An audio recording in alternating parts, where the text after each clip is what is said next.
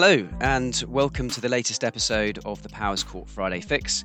I'm Justin Griffiths, a partner at Powers Court, and today I'm joined by Joe Armitage, the lead political analyst at our partner firm Global Counsel, which is a strategic advisory business focused on the political, regulatory, and public policy landscape. Joe also worked as an official in the Department for Business, Energy and Industrial Strategy, or BEIS as we know them, on an area related to national security. So with that in mind, he's perhaps the ideal person to talk to us today about the UK's National Security and Investments Act, which has been making headlines recently, and particularly how this represents an increasing appetite from the government to intervene in M&A transactions. Joe, good morning, and thank you very much for joining us. Hello, yes, great pleasure. Now, the National Security and Investments Act is getting a fair bit of attention at the moment with some high-profile deals in its crosshairs.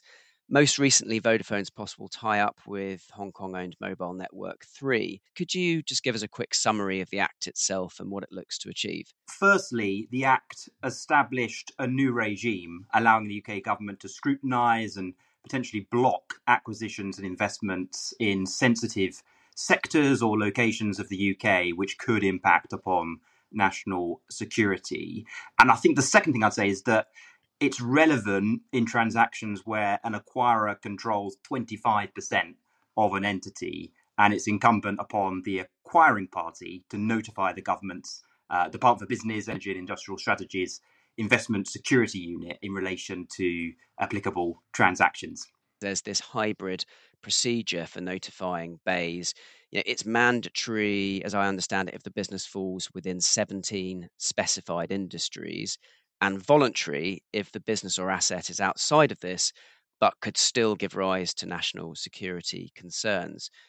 What kind of industries does that cover then, from a mandatory perspective at least? These are the sectors that present the most material risk from the UK government's perspective. There is some quite specific guidance about what is and what is not covered, but it includes areas of the economy like defence, energy, transport, advanced robotics, and some less obvious ones perhaps like artificial intelligence and the like. So it's incredibly broad, and it covers quite a big proportion of the UK economy and in its key areas. In the absence of any sort of proactive notification to the Secretary of State, he or she has the power to call in a transaction within 6 months of becoming aware of that transaction. I guess becoming aware, that's quite sort of key language. And there's a long stop date, isn't there, of up to 5 years after a deal completes. I guess that surely creates quite a lot of uncertainty for businesses. The regime only went live at the start of this year, so there's been a few growing pains, but the vast majority of the transactions actually that have been notified to the government so far, at least based on the recently published data by BEIS on this, relate to mandatory areas of the economy. A very small percentage are areas of the economy that aren't captured by the mandatory 17 areas, which I think is suggestive of the fact that it's very broad, and so you are getting a lot of notifications in those areas. But yes, I think it does create quite a lot of material uncertainty for some transactions, particularly because there's an initial assessment time of 30 days, but the government can extend that by 45 additional days. And, which I don't think is something that is accounted for actually by some of the acquirers, the government does have the ability to pause the clock when it asks for additional information from the parties. And in my experience, that is something that is being used by the government because they sort of lack resources in the investment security unit, and they're using that procedure to just get a bit more time. But that, as you alluded to, does create a lot of uncertainty for the acquirers. And there are sort of associated risks associated with, say, liquidity provisions, completion deadlines are determined by other factors. And so all of that needs to be accounted for. And actually, the elongation of the timelines by the government with a lot of uncertainty over whether or not there'll be extensions, etc., is not good from a commercial perspective. Pausing the clock, I guess, also prevents acquiring businesses from running down the clock, right, and trying to sort of game the system, so to speak. Yeah, the government's quite keen to avoid parties gaming the system, so they're quite clear. Engagement with the investment security unit should only come when there is a credible offer, and they don't want to be sort of providing advice on the potential acquirers that they would and would not give an easy ride for. So they're quite sensitive and alive to all of that sort of stuff. As you said, the Act came into effect January of this year, so fairly recent. But is it fair to say that this is, rather than being a sort of fundamental change in government position, it's more the sort of latest step in an increasingly interventionist and robust approach by the government, particularly to foreign takeovers of companies in sensitive sectors? And has that sort of continued or escalated from the sort of Johnson to Truss administration? It's not just exclusive to the United Kingdom. You're seeing this in a lot of Western liberal democratic countries. Countries like Australia, Canada, the United States, the EU bloc as a whole have all passed, or intensified indeed, national security screening processes in about the last 2 years or so. But yes, the new UK Prime Minister, Liz Truss, has been far more hawkish on China than the last government. So I think we expect stronger remedies and a more intensive focus on transactions that involve China. They do try and be quite agnostic, at least ostensibly, about the fact that it is just pretty much an act that is almost exclusively focusing on China. That's interesting, isn't it? Because as you said, it is supposed to be agnostic to nationality, and in theory, UK investors could also fall in scope, right? But as you suggest, it's probably more about preventing countries or hostile states, dare I say, as some are described, from accessing our sensitive technologies. One of the most recent high-profile potential deals in the crosshairs of this act is the tie-up between Vodafone and Hong Kong-owned Network 3. Any insights into how this might play out? So far, we've just seen a pretty standard holding statement from a BEI's spokesperson and nothing more. Yeah, so I think this is quite distinct from what many listeners may recall with respect to Huawei, which was a ban on that company being involved in the UK's 5G network.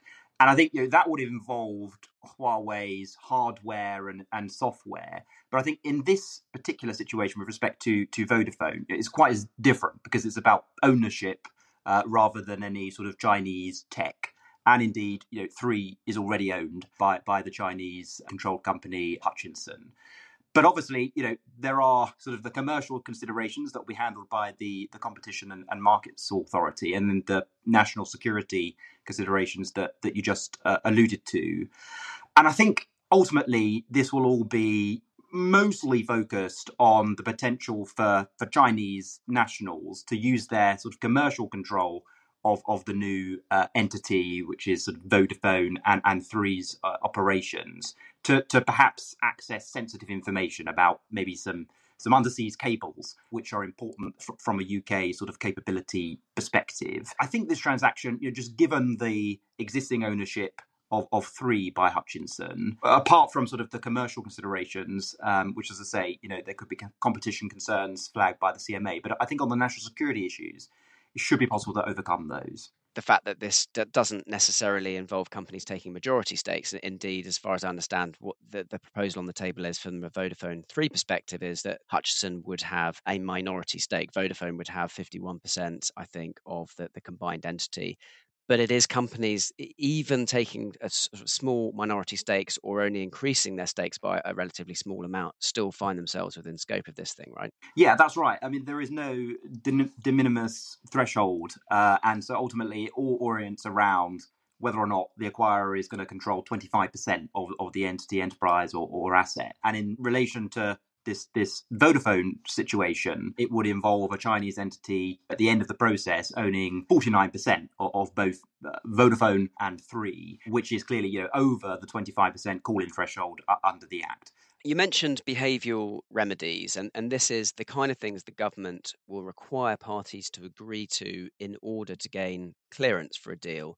Can you give us some examples of what those remedies might include? This involves, for example, limiting access to certain physical sites, certainly in relation to acquirers purchasing defence assets. The maintenance of certain suppliers or goods of services, particularly if it involves governance What are the penalties for falling foul of this act? I understand that they could be pretty severe. I mean, if it's a mandatory sector and they failed to notify the government, in theory, and in extremis, the penalty is up to 5% of a group's worldwide turnover, or £10 million, whichever is greater, and indeed imprisonment of some executives involved in the lack of compliance for up to 5 years. So it's pretty serious. But I think there are lots of acts of parliament that have these sorts of potential penalties, and it's very rarely the case that they will be applied. But I guess that's because they're just so enormous and risky that they ultimately do comply.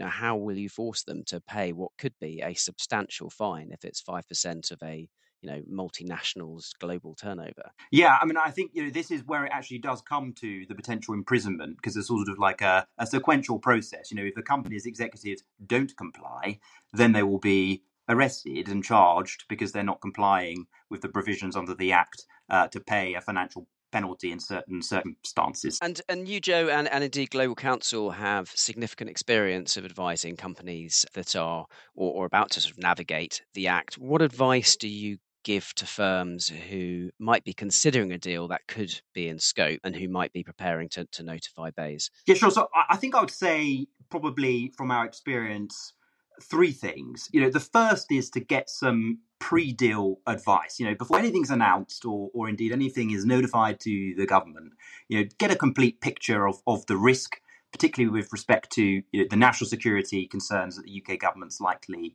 to have. The second thing is, after doing that, engage with the government's investment security unit as early as possible, and with visibility over the risks you think there might be, offer some behavioural remedies you think will be sufficient to address those risks. And then the third thing I think is very important in relation to transactions that are quite public facing, that are getting quite a lot of media interest and attention, is to ensure that there is a consistent narrative, both in the press through your public statements, but also with the government. Brilliant. Well, Joe, thank you very much. That's been a really interesting conversation and hopefully some useful insights for any company that is or may be in the scope of the National Security and Investments Act. Thanks for inviting me, and very good to be with you. That brings us to the end of this week's Friday Fix.